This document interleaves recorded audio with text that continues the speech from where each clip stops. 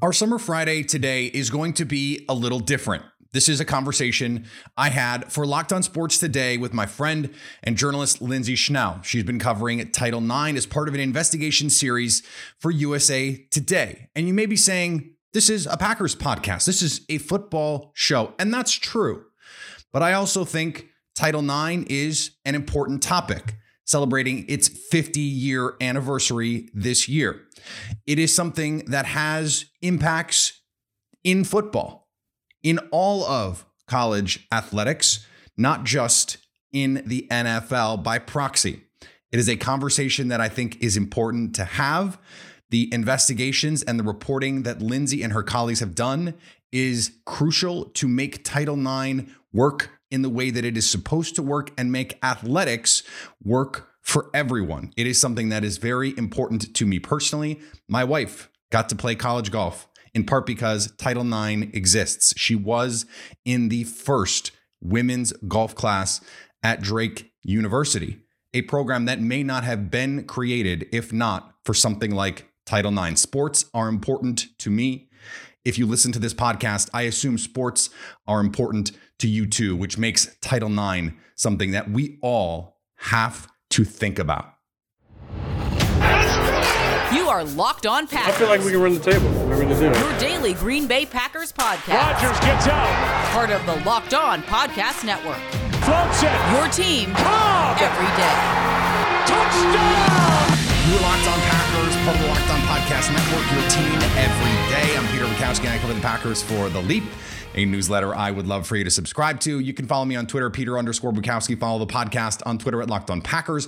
Like us on Facebook. Subscribe to the podcast, iTunes, Spotify, Google Podcasts. Wherever you find podcasts, you will find Locked On Packers, the #1 Packers podcast on the internet, and the show for fans who know what happened. They want to know why and how. As I said at the top, Lindsay Schnell is on the show today, a longtime friend of mine and a terrific journalist. She's been working on this excellent series, and this is the full version of our conversation that we had for Locked On Sports Today. That show came out yesterday. If you missed it, and if you did miss it, go back and check it out, but you'll hear all of Lindsay's comments on this show today. Before we get to Lindsay, today's episode brought to you by our friends at Built Bar Coconut Brownie Chunk Puff. What else do I even need to say? Coconut Brownie is the best Built Bar flavor. You can have your other opinions and you can choose to be wrong. That's fine. Coconut Brownie now with the puff treatment. Unbelievable. It is incredible what this company has been able to do to make these things not only taste delicious, but be awesome for you with collagen protein that your body can absorb more readily. They are low calorie, they are low in sugar, and yet they taste incredible, covered in 100% real chocolate. It's sorcery, frankly. Go to built.com and use the promo code LOCKED15 to get 15% off your order. That's promo code LOCKED15 for 15% off at built.com. And which NFL stars move the betting lines the most? Starting July 18th, Locked On gives you the 50 most valuable players in the NFL from the odds makers at BetOnline. Available July 18th on Locked On NFL, wherever you get your podcasts and on YouTube. No person in the United States shall, on the basis of sex, be excluded from participation in, be denied the benefits of, or be subjected to discrimination under any education program or activity receiving federal financial assistance. Those were the words in Title IX originally that started an enormous change in college athletics and then high school athletics writ large in the United States. But that system has not always lived up to its calling, and that's why we are here today. Joining me now from USA Today, Lindsay Schnell. And Lindsay, you have been part of a reporting team that has done extensive work on Title IX, in particular, Title IX in college athletics, where in particular, we have not been, as a nation, the NCAA has not been living up to this credo in a lot of different ways. Let's go back to the origination of this. This is the 50-year anniversary this year of Title IX. What was the original intention behind Title IX? Well, it had nothing to do with sports, which a lot of people are surprised to learn. I was actually surprised to learn that early in this project. Title IX was created to help get more women into grad schools. At the time that it was passed, in 1972, there was a huge gap between men's enrollment in college and women's enrollment in college, specifically in grad schools. So they passed this. No one thought it was going to have anything to do with athletics. Athletic directors and football coaches caught on to it, pushed back initially, and then people in Congress said, no, you're going to follow the rules. And 50 years later, we have reached a point where women are all over TV, they're all over the media, female athletes, their participation numbers have increased an insane percentage. And I think they're still, in a lot of ways, like just getting started.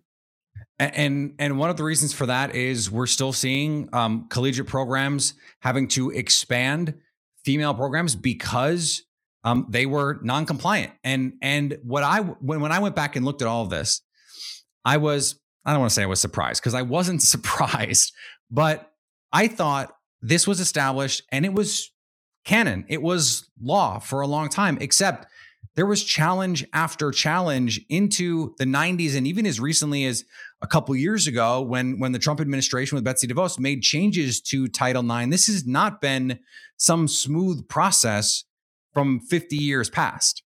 That is absolutely accurate. First of all, to your point that you weren't surprised, when you talk to female athletes and coaches of women's teams, they say the same thing. Sedona Prince, the Oregon women's basketball player who, showed the world via TikTok about the disparities between the NCAA men's and women's weight rooms during the 2021 NCAA tournament. She wrote something for us at the beginning of the tournament this year in 2022 and basically said, when you're a female athlete, you're used to this. You're never surprised to hear that you don't have as good a stuff as the men. They aren't spending as much money. You're not getting the opportunities.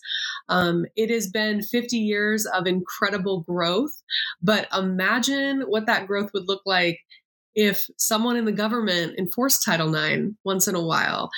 One of the biggest misconceptions about this law is that the NCAA has something to do with it. NCAA has nothing to do with Title IX. The NCAA does not enforce Title IX. Title IX is a federal law. The NCAA is a private entity that can do pretty much whatever it wants. And don't get me wrong, they're an easy scapegoat, especially when you talk about the problems in collegiate athletics.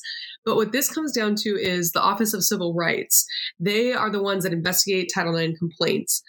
But a huge issue with Title IX, a former senior woman administrator that's the highest ranking woman in any collegiate athletic department, she said to me, the whole problem is you're always playing defense. No one's ever playing offense. Title IX comes up when people complain. People are not just adding women's teams. They're not just giving women's teams money. They're not creating more opportunities for their female students on campus. Someone has to complain about it first. We need to go back a second, because the idea of Title IX for some people is this very opaque idea. And so the basic idea is if you receive federal funds, there has to be this idea of equal opportunity. And that's even, I think, giving it a little bit more credence than it maybe deserves, but that if you're going to have all of these resources allocated to the men's program, there need to be resources to the ladies' programs as well. We know, as you mentioned in the example of the tournament, that's not happening. So you guys at USA Today have done this incredible series on ways that schools have been able to get around these provisions, in part because the enforcement mechanism is feckless at best. What has your research and reporting found about how schools have actually followed Title IX? So this is, to me, the craziest stat of Title IX. In 50 years of this federal law, which applies to any school that receives federal funds. So to be clear, that includes private schools also, because a lot of students get federal funds, federal scholarships to go to private schools. No one has ever had funding taken away, has had funding denied. I don't want to say this is a toothless law. That's probably taking it too far, but people do not fear Title IX. What our reporting has found is that schools are spending more money on their male athletes when you break it down in terms of recruiting, facilities, even when you break it down into scholarship dollars, which that is like a glaring Title IX violation. Schools are not giving women the participation opportunities that they're supposed to. With Title IX compliance, there's what's called a 3-pronged test. There's one of 3 ways you can show compliance. The safest harbor, which is how the Office of Civil Rights phrases it, is proportionality, which means that whatever your students, if you have 57% female enrollment at your school, you should have 57% female athletes. So to do that, you need to give women enough opportunities, right? And what our reporting has found is that it's 87% of FBS schools on average need to give women 104 more participation opportunities, which is roughly the size of a college football team. So a lot of people talk about Title IX. They sometimes complain that it's been bad for sports. It hasn't been bad for sports. Football is a double-edged sword. It's the best and worst thing in college sports. It funds a lot of stuff, but also we put most of our resources there, and that creates problems. If you go back to 1992, what is remarkable is you see that this is not a new problem. In fact, there was a study published that is a landmark study that found that fewer than half of women's teams have female coaches, that just 1% of men's teams have female coaches, and there were still major male-female salary discrepancies in almost all instances. That is quoting directly from this study. Lindsay, why have we not been able to bridge this gap in college athletics? Well, first of all, we have closed the gap a lot. I think that that's worth pointing out. You know, this year, Dawn Staley, South Carolina women's basketball coach, one of the most decorated people in women's basketball, as both a player and a coach, led her team to their second NCAA title, got pay equity at the University of South Carolina. Now, this was before they fired Frank Martin, so that kind of messed things up. But, you know, she's being paid the same as the man who's coaching a basketball team at that university. That's huge. The WNBA, you know, because when we talk about this, we have to talk about professional sports. They've made huge leaps. Their new CBA, you know, what the max salary in the WNBA is a lot more than it used to be. Is it what it is in the NBA? No. When you look at what Mike Krzyzewski was making at Duke, is that what Kara Lawson is making at Duke? No. But part of what we have to talk about with this, and this came up a lot during the NCAA tournament fiasco that the NCAA brought on themselves, was that the men's basketball is considered a revenue generator, men's basketball and football for the most part. But the reason that women's basketball is not a revenue generator is because of how the TV package was sold. When you separate out women's basketball, because right now women's basketball is sold in a package with every other college sport. So think the College World Series, the Women's College World Series, probably track and field, lacrosse, like everything goes in one package. If you pull women's basketball out, which we know is growing in popularity every year, they're going to be able to make money. And then that money goes back to schools. Right now, there's no revenue sharing within women's college sports like there is, again, with men's college basketball, and then also college football, which is completely separate because of the playoff, but still, the bottom line is schools are getting money back. So we've made big strides, but I think that a big part of why it's not equal yet, and you could argue not even close to it, is because of what I said earlier, that people don't fear Title IX. You know, what happens when anyone can lodge a Title IX complaint? You can, I can, anyone listening to this podcast can log into the Office of Civil Rights and say, I think that State University 40 miles down the road from me is out of Title IX compliance. Then eventually they get investigated. Well, what happens is OCR comes in and they hold State University's hand through making a plan together to get Title IX compliant. They have a few years. No one is ever scared unless they get sued. So, and they only worry about getting sued because of potentially losing money, right? It always comes down to the bottom line. So what we need is this to be, I think the law needs to be updated. I think that everyone, including the people in Congress need to understand that the NCAA doesn't enforce Title IX. It's Congress that enforces Title IX. It's the federal government. It's hard because the Department of Education and the Office of Civil Rights overall, very understaffed, So it's a layered issue, but I have said at multiple points throughout this project, which is still ongoing, and I hope people go read our series, which is called Falling Short at 50, because as many gains as we've made, there are still problems. What I have said at multiple points throughout this project, and I hope people go read our project at usatoday.com, Title IX, Falling Short at 50. We have multiple stories. We have more stories coming. What I have said is that every time a university was out of compliance, if they lost a football scholarship for a year, every problem would be fixed immediately.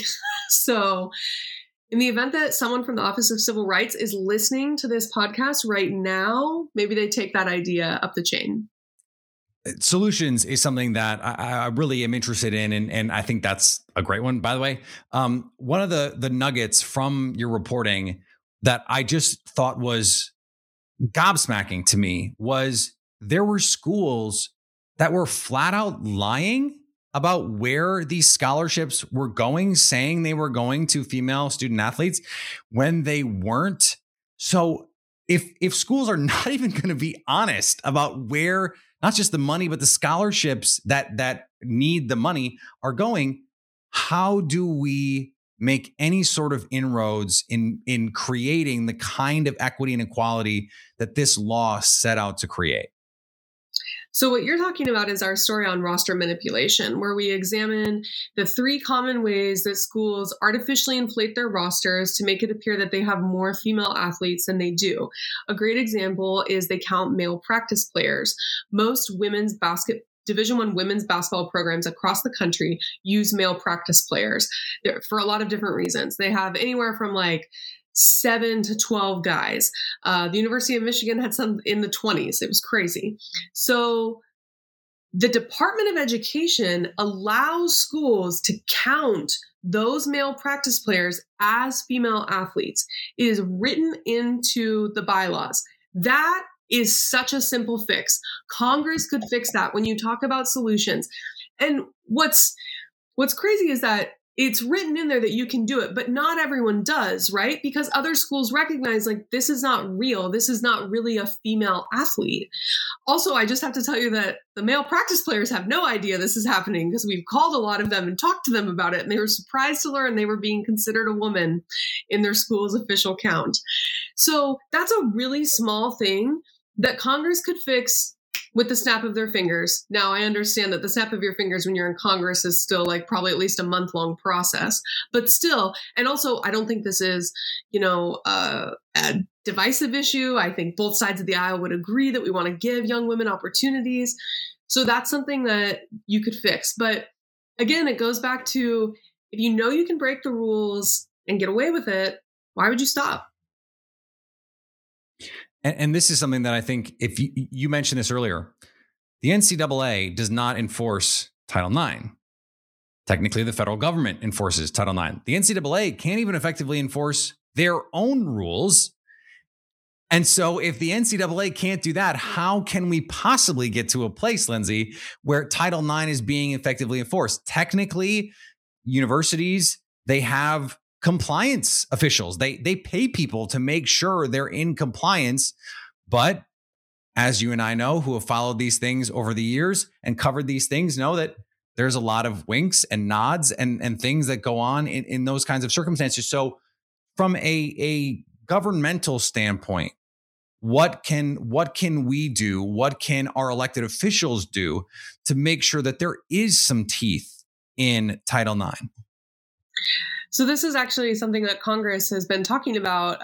Senator Chris Murphy from Connecticut, who's a very outspoken critic of the NCAA in general, a big college sports fan. He's always talking about the UConn women's basketball team. He is planning to propose new legislation. And one of the pieces of that legislation would be figuring out how to make the NCAA have to play along to the Title IX rules, because it's weird to think about, okay, the federal government funds these colleges And then these colleges, their governing body doesn't have to play by the same rules. So it's a strange setup. Now, lawyers that are smarter than me allegedly are working on how they could fix this. I think that it could get really problematic to try to make a private entity follow this federal law if they're not receiving federal funds. But again, the point that all the schools are receiving federal funds, there's something there. But I think that they can propose legislation, whether it's new legislation, whether it's updating Title IX. We've updated other pieces of legislation throughout, the history of our country. One thing is that, President Biden has come out and he's made some announced some executive orders surrounding Title IX. We've seen that. I think that kind of the next phase of Title IX, because it also protects you from sexual harassment, sexual assault, is going to be protection for transgender students. So it's a matter, I think one of the biggest disconnects is we have a lot of lawmakers who have no idea how college sports work. Not even a little bit. But I do believe, Representative Lori Trahan, who is from Massachusetts, I think, she was a Division I volleyball player at Georgetown. She gets it. Chris Murphy gets it. People are passionate about this. They want young women to have opportunities. Again, this is both sides of the aisle. So I'm going to choose to be optimistic that it can get better. But again, unless a bottom line is affected, schools aren't going to change. But at the very least, Congress could change that EADA rule that allows you to count male practice players. Easy fix. Let's start there. Change happens incrementally. You're so right. Lindsay, thank you so much for giving us so much insight on today's show. I appreciate it. Thank you for letting us talk about this. It's a really important topic. All right. I want to thank Lindsay for joining the show. Always great to talk to her.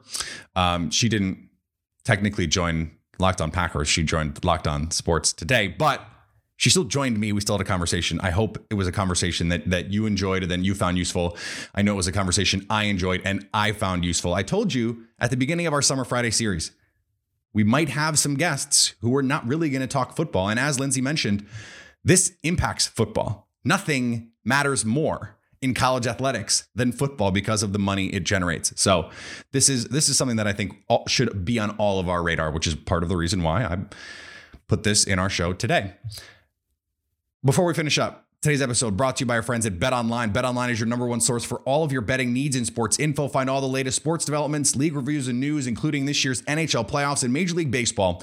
BetOnline is your continued source for all of your sports wagering information, including live betting, esports, and scores. And BetOnline remains the best spot for all of your sports scores, podcasts, and news this season. BetOnline, the fastest and easiest way to find all of the things gambling related that you need. MMA, boxing, golf.